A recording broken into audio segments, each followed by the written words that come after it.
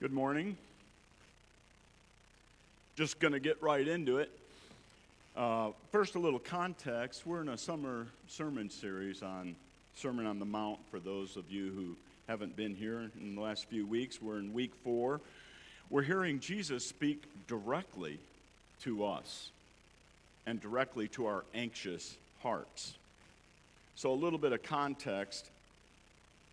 This Matthew 5, 6, and 7, the Sermon on the Mount, is Jesus' longest discourse in the Bible. And it's only 13 minutes long. If you read it, and even if you're a slow reader, you're talking 13, 14 minutes.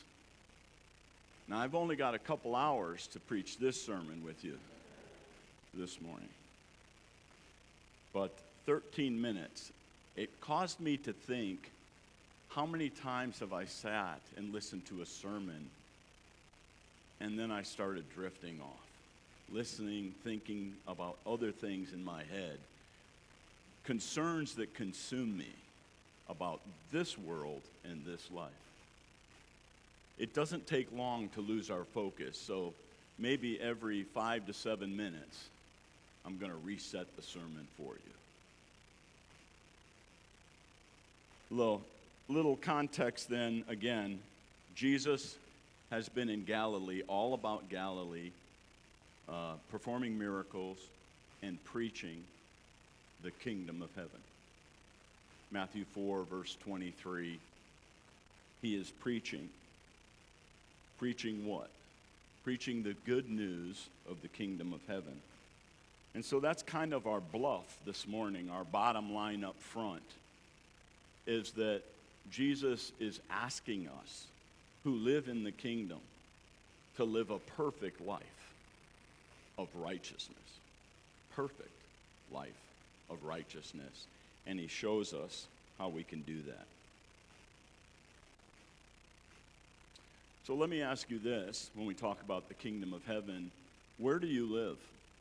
Where do you live? What does your consciousness say when I ask you where you live? Danville, Harrodsburg, Lancaster, Boyle County, Mercer County, Kentucky, Florida, Alabama. Where do you live? Christians, I'll tell you this morning, you live in the kingdom of heaven. That's where we live primarily. And that's where we get our breath, our life. That's where we are acting and breathing every day.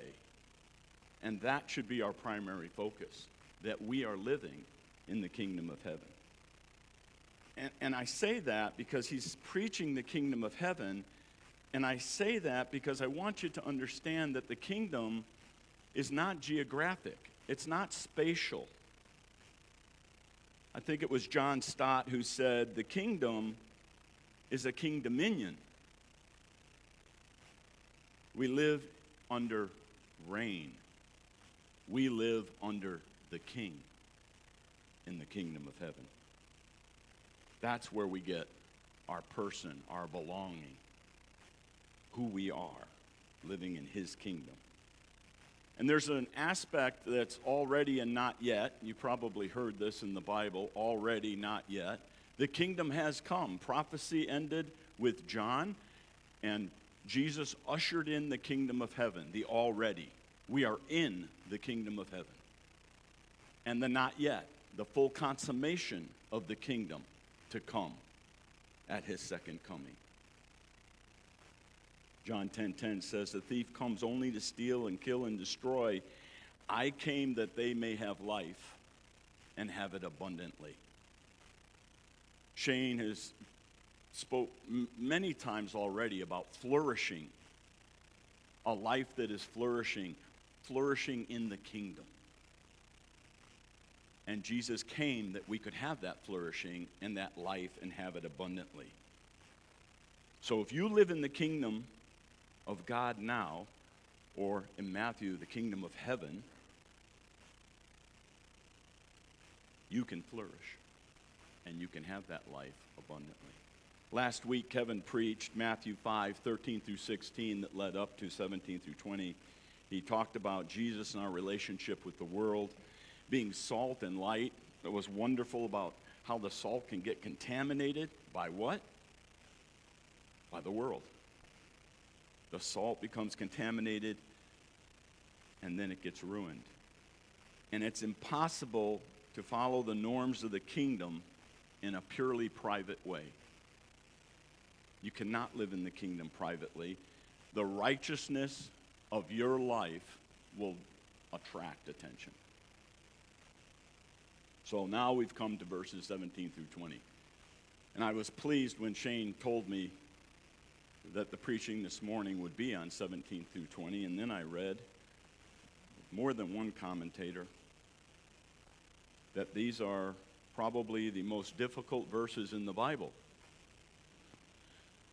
And so my goal today is to make that difficulty simple, to make the complex simple for us to understand. And I think we can clearly look at it that way, and it can be simple. I think it was Einstein who said, if you can't explain it to your grandmother, then you don't understand it. So the goal is that when we leave here, we can explain it to either our grandmother or some other grandmother so they could clearly understand as well. I will tell you also, the title of this sermon is Greater Righteousness. You'll see in the verses that we are expected and God demands a greater righteousness from us than the Pharisees and the scribes. I was also thinking that maybe we could title this sermon the most famous sermon ever preached. But regretfully, that's not the sermon you're receiving this morning. So the title is Greater Righteousness.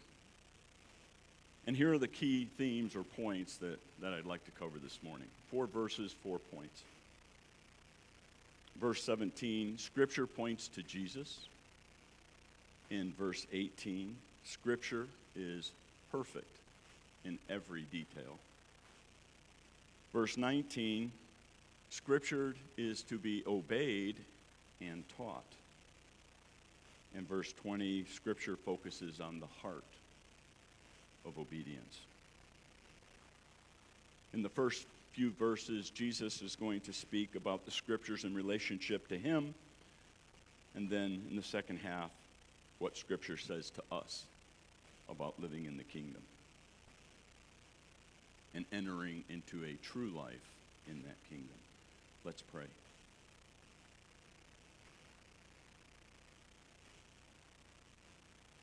God, our Father, we come on bended knee.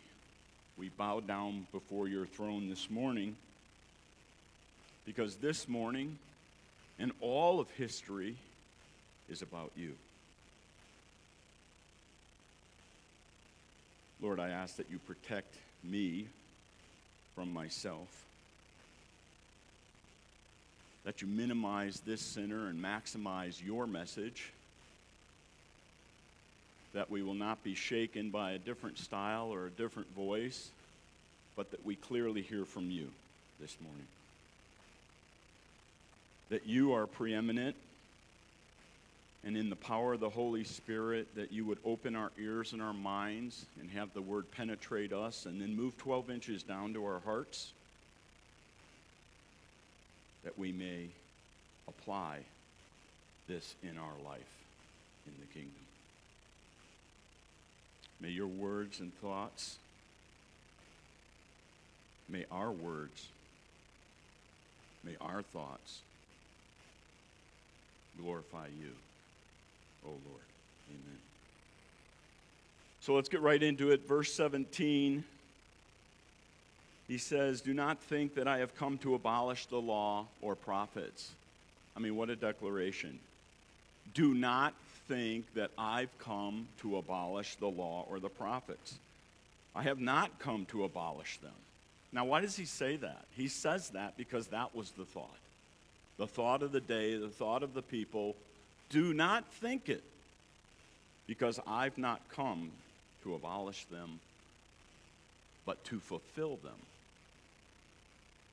So this is our first idea I'd like to unpack. This is telling us about, after just telling us about salt and light, our purpose, now he's telling us about his purpose. He starts by saying he doesn't come to abolish the law and the prophets. Listen, the law and the prophets, don't get confused by that. Don't think of the 613 Jewish laws, the ceremonial laws, the Leviticus laws. The law and the prophets is a general term for the scriptures. And he's saying, don't think I've come to abolish the scriptures. I've come to fulfill them. It's really that simple. He begins this ministry and tells us this because it's important. He's not telling people, don't obey God's law. You don't need this anymore. He's not preaching that. He's not saying follow the scribe, follow the Pharisees, follow how they obey the law. He's saying scriptures have arrived. No. Jesus has a high view, the highest view of the scriptures. If I think about it, he was tempted in the desert 3 times. And how did he respond? He quoted scripture. And then he's on the cross at the climax of his life here on earth. The worst moment somebody could face, just at death. And what does he do? He screams scripture. My God, Psalm 22. Father, into thy hands I commit myself. Psalm 31:5. Tetelestai, it is finished. John 19:30. He didn't just believe scripture. He bled it. He screamed it. He was it. Jesus is scripture realized. So moreover, what does he mean by saying, I am not abolishing the law and the prophets? And I think at the end of verse 17, we can see that more clearly. He says, I am here to fulfill it. And what does fulfill mean? It means literally fill. I am here to fulfill Scripture. He didn't say, I've not come to abolish the law, but I've come to confirm it. He didn't say he's here to confirm it. He's not saying I'm pushing it aside, I'm avoiding the first law. He's going to fulfill it. He's not saying stop following the law and just listen what I have to say.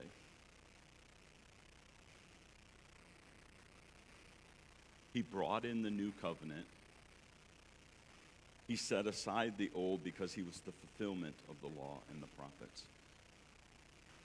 He says, everything in the Old Testament is actually about me. Everything in Scripture points to me. The Bible is about Jesus. Scripture is not about us. It is about him. We can't read the Bible that way. It's the historical development of God's redemptive purpose. Think of it this way. The Old Testament is the presentation of Jesus Christ, and the New Testament is the person of Jesus Christ. The law doesn't just show us our sin. The law shows us our Savior. And this is kind of hard, but if we don't understand that, if we believe in the absolute authority and inspiration of the Scripture, but we don't understand how to read it, it's just going to make us a Pharisee as well. And it's amazing to me, but there are a lot of people in church that are just like that, reading it in that same direction, reading it just like the Pharisees read it. So we move on to verse 18, and it says, for truly I say to you, until heaven and earth pass away, not an iota, not a dot, will pass from the law until all is accomplished. Scripture is perfect in every detail. Not until heaven and earth pass away will the law pass away. When the heaven and earth pass away and the new heaven and earth are here, there will be no need for the law, because the law will judge us in the kingdom as righteous, clothed in Jesus' righteousness, and will condemn the wicked, and the law will no longer be needed. So we get to this verse. Let me say, when we speak, we have gaps sometimes between our words and our person. We can lie and so deliberately misrepresent ourselves. We can speak imprecisely and so accidentally misrepresent ourselves. We can change our minds so that our past represents what we formerly believed, but our current convictions are different. There's a gap between the person and the words of every speaker. Every speaker except Jesus. Jesus' words perfectly express his character, his mind, his will. He never deceives. He never changes his mind. He never misspeaks. He never has to say, do as I say, but not as I do.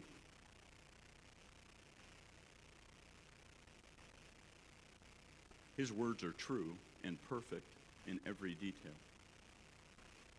But in the world, geographically, spatially, that we live, it's different.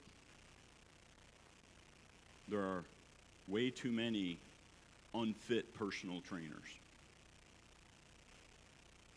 divorced marriage counselors, debt-ridden financial planners. I'm going to underscore it again, not so with Jesus. Not so with Jesus. He does what he says. He is what he says. Every word perfectly reflects his mind, his character, his actions. When we read or listen to this Sermon on the Mount, all 13 minutes, we don't hear just Jesus' words. We hear Jesus, the person. So in verse 18, Jesus is acknowledging the immutability of Scripture right down to the smallest jot or tittle, as translated in the King James. I mean, you're talking about a serif, like the dot on top of an I, but with a little bit of a comma look to it. Every single iota and dot will remain until the heaven and earth pass away. The least stroke of a pen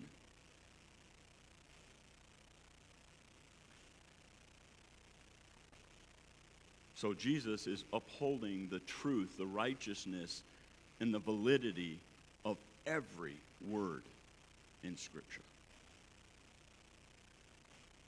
And I'm saying this because this is important for us to live in the kingdom. The truthfulness of the written text. He's not merely saying the Old Testament contains some truth, some applicability.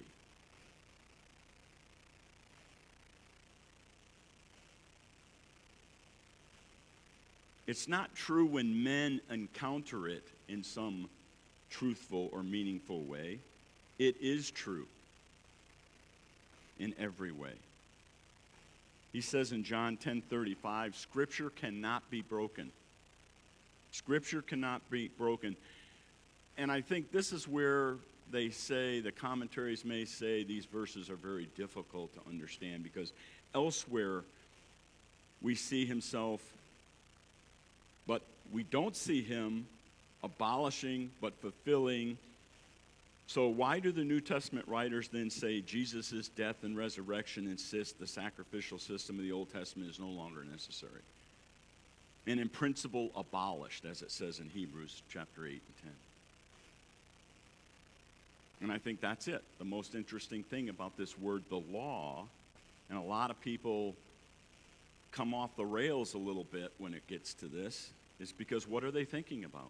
The 613 commands in the Torah or the Old Testament?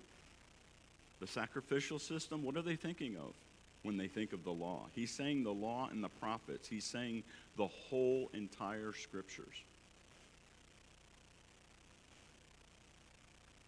I heard an amen from a Presbyterian. That's noteworthy.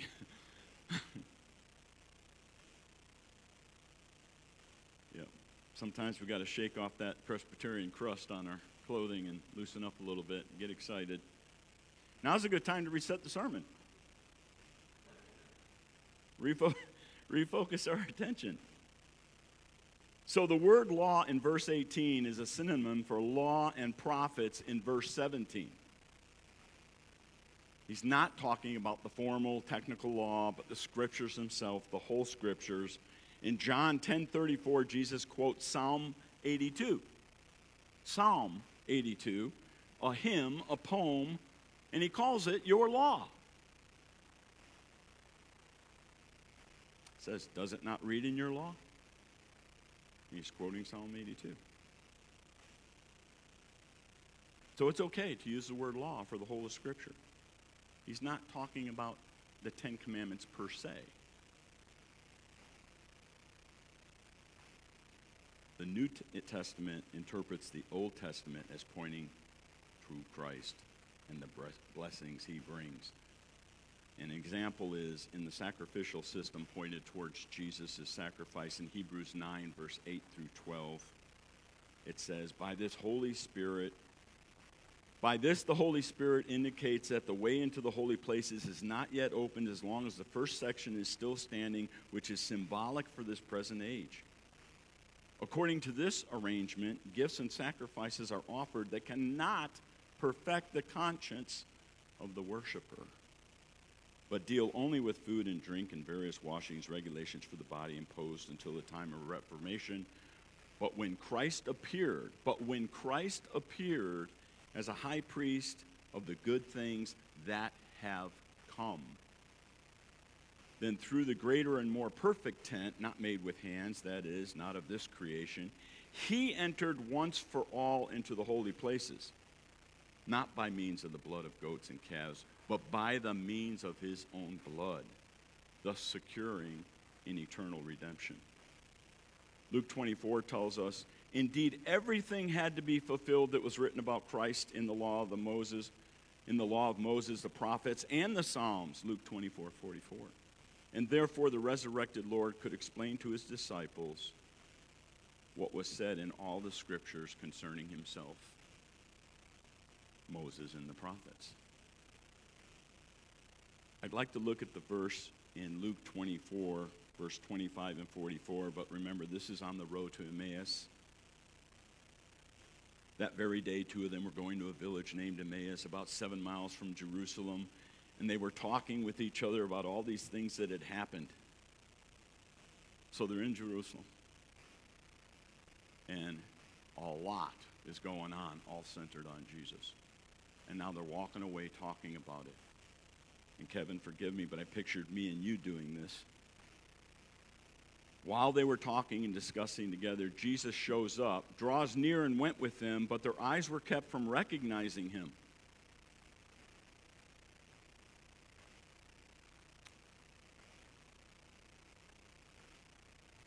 How many times in our life are we walking and Jesus is with us, but we don't recognize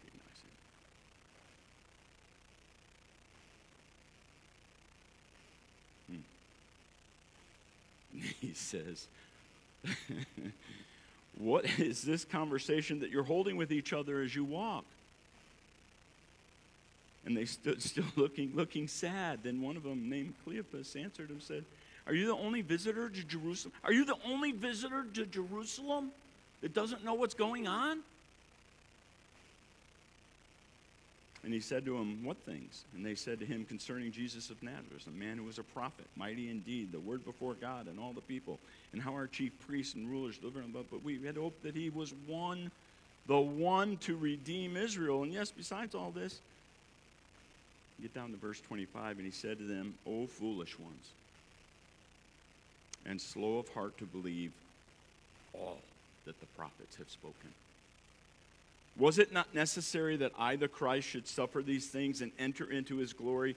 And beginning with Moses and all the prophets, he interpreted to them in all the scriptures the things concerning himself. And then he said to them, verse 44, these are my words that I spoke to you while I was with you, that everything written about me in the law of Moses and the prophets and the Psalms must be fulfilled.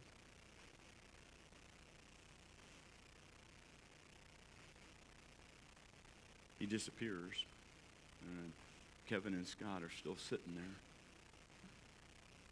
And the two say, were our hearts not burning when he was talking to us on the road?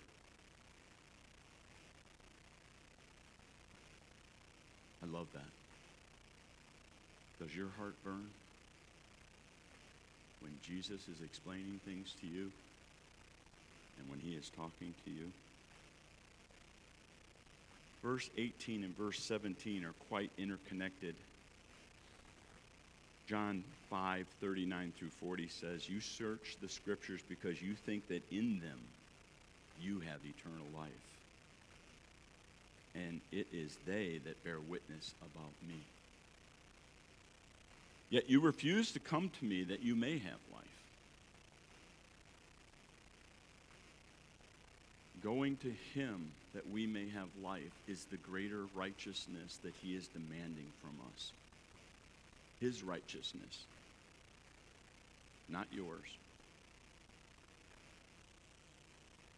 When we realize that, we realize that Matthew 5, verse 18 is really giving us a theology of Scripture, a view of the divinity, an authority of the Scripture that is high as it could possibly be. Scripture is perfect because Jesus is perfect.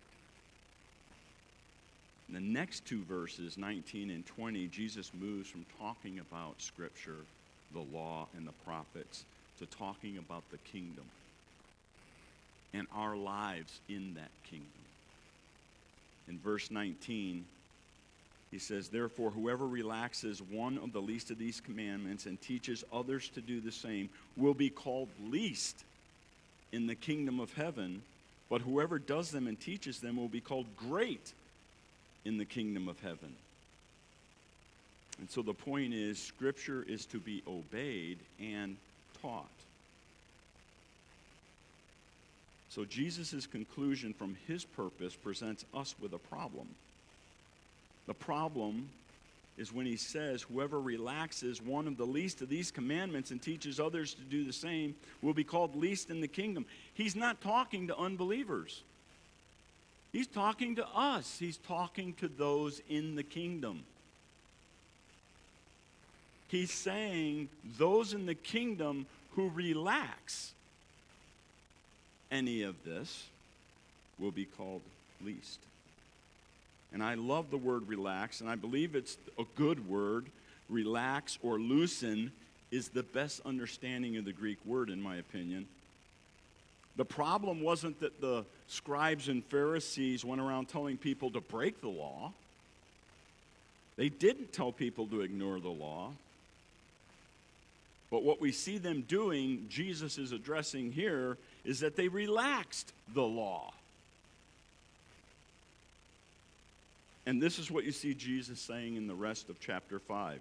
The scribes and the Pharisees had an amazing way of relaxing the law. And it's important that Jesus is bringing this up now at the start of his sermon, because he's talking about how we can have an abundant and flourishing life in the kingdom.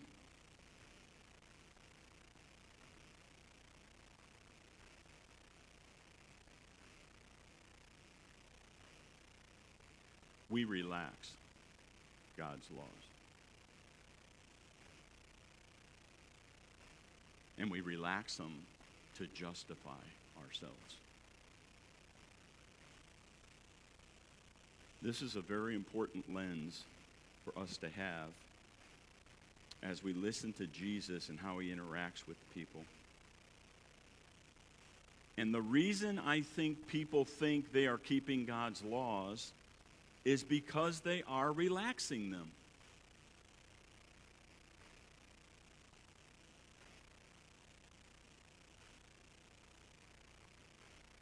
We are lowering God's standard that he has set for us.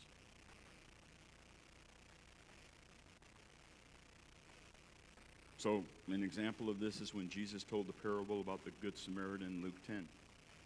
Person asks, what does he have to do to inherit life? Jesus responds by saying, well, what does God's law say? The person answers, to love the Lord your God in all your heart and to love your neighbor as yourself. Jesus says you answered correctly.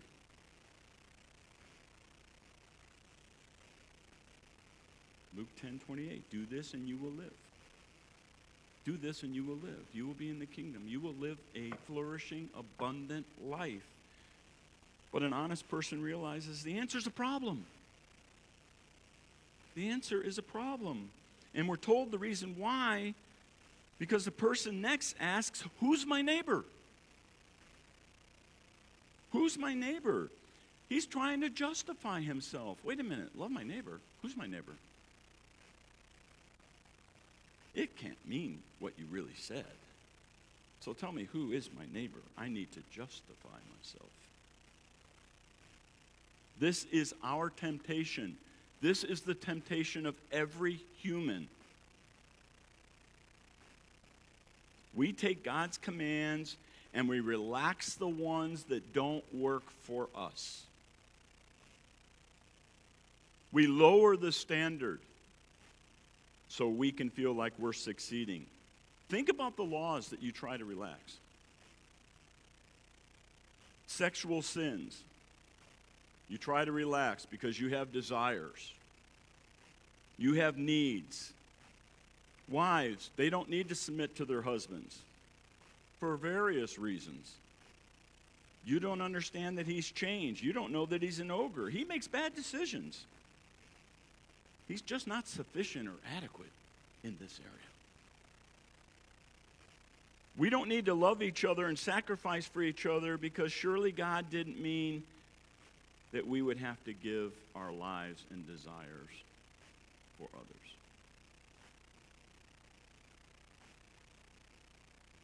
We try to relax our need for fellowship and worship. We're tired. We're busy.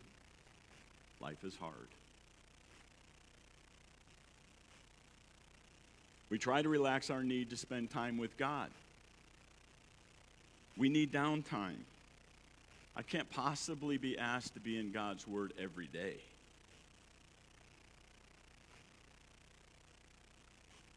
And the command to have the attitude of Christ and put on the interests of others ahead of ourselves? No, you've got to be kidding me. There's got to be more to that command.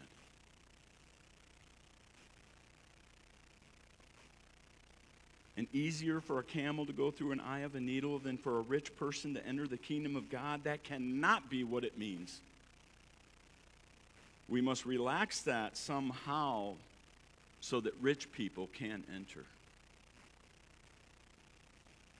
And I want you to realize, please realize, everyone does this. Everyone does this. Unbelievers say they don't need to believe in Jesus. Marginal followers say they don't need to take up the cross and follow them. Everyone justifies themselves in what they're doing, relaxing what God expects. And he's not talking about people outside the kingdom. He's talking about people in the kingdom. Look at verse, what 19 says. It's hard to hear. It's hard teachings. But dear church, fasten your pew belt. It gets worse. In verse 20, he pushes us further. For I tell you, unless your righteousness exceeds that of the scribes and the Pharisees, you will never enter the kingdom of heaven. Scripture is now focusing not on the physical, but the spiritual. The heart of obedience. What he's getting at when he says a greater righteousness is this, that Jesus demands for his people a qualitative righteousness, not a quantitative righteousness. The quality of the righteousness that comes out of your heart. The righteousness in and from our hearts. Jesus is putting a spotlight on the religious people.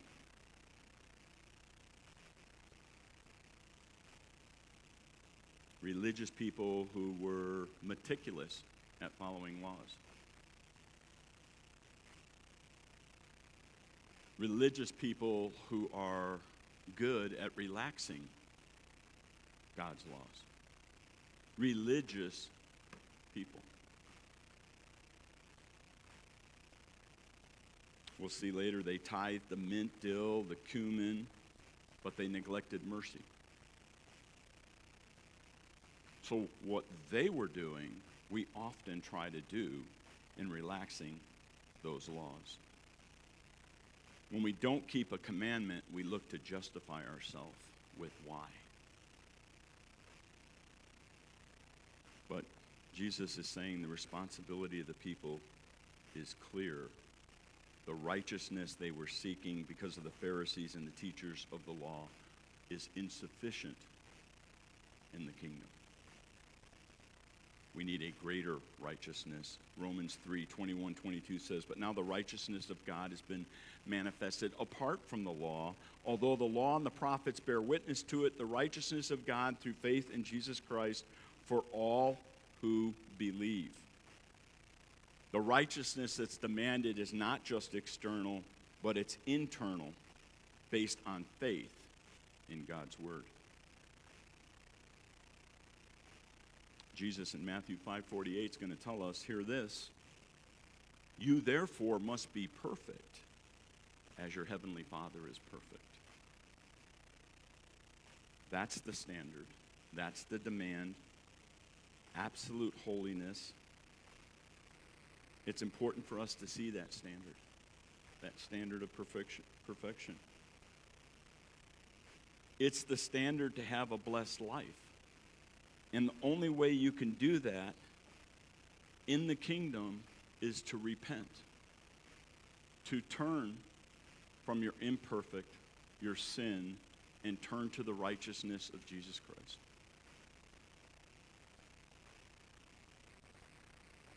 The only way I'm going to mourn over my sins is when I see how many sins I've committed.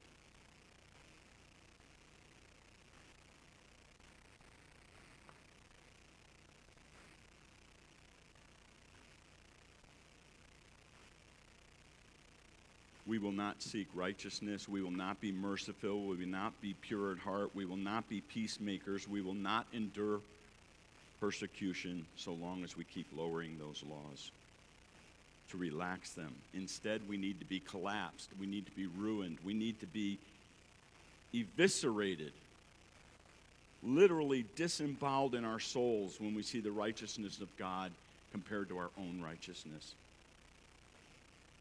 And so we land on this. The point of God's law is to show us that our only hope is to stop hoping in ourselves. We need to live under that severity. We need to live in that kingdom. There is no one who is righteous. Everyone has turned away. No one does good, not even one. No one fears God. Romans 3. We are spiritual disasters. I'll summarize with this. Don't be despondent, because I have good news. We're not supposed to give up. We go back to Matthew. We can't fulfill the law, but Jesus did. Jesus can. Jesus did. He did not come to relax the laws. He came to fulfill them. And this moves our hope off of ourselves and onto Jesus. I spent some time in Jerusalem and Calvary in the Garden of Gethsemane, and somewhere in the proximity of where Christ was tortured and beaten,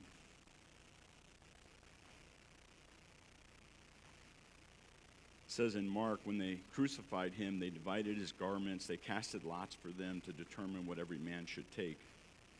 Because the Romans, and typical of that day as oppressors, would strip their captives of anything and everything that had any value.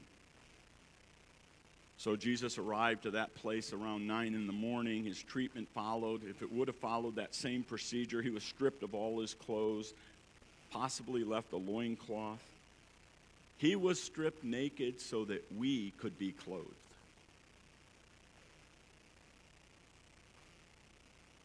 The very best things we do are so permeated with sin that our best is unacceptable.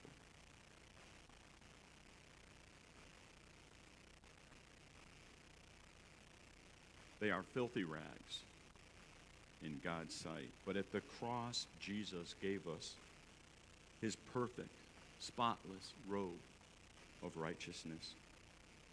And on Judgment Day, we will be judged righteous by the law, because he wore our filthy garments of sin. So in this great clothing exchange, the spoils go to the captives. Righteousness in Christ changed hearts.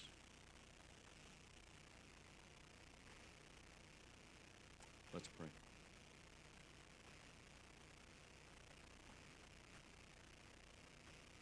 Father, we thank you that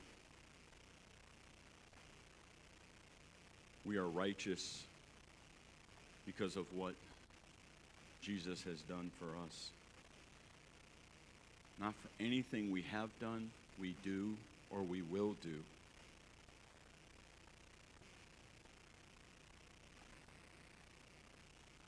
I pray that those of us in this room who know your Son as Savior would look at the parts of our lives that don't match up to the Sermon on the Mount. That we will all come to you in renewed repentance and striving as we live under the kingdom. In Jesus' name, amen.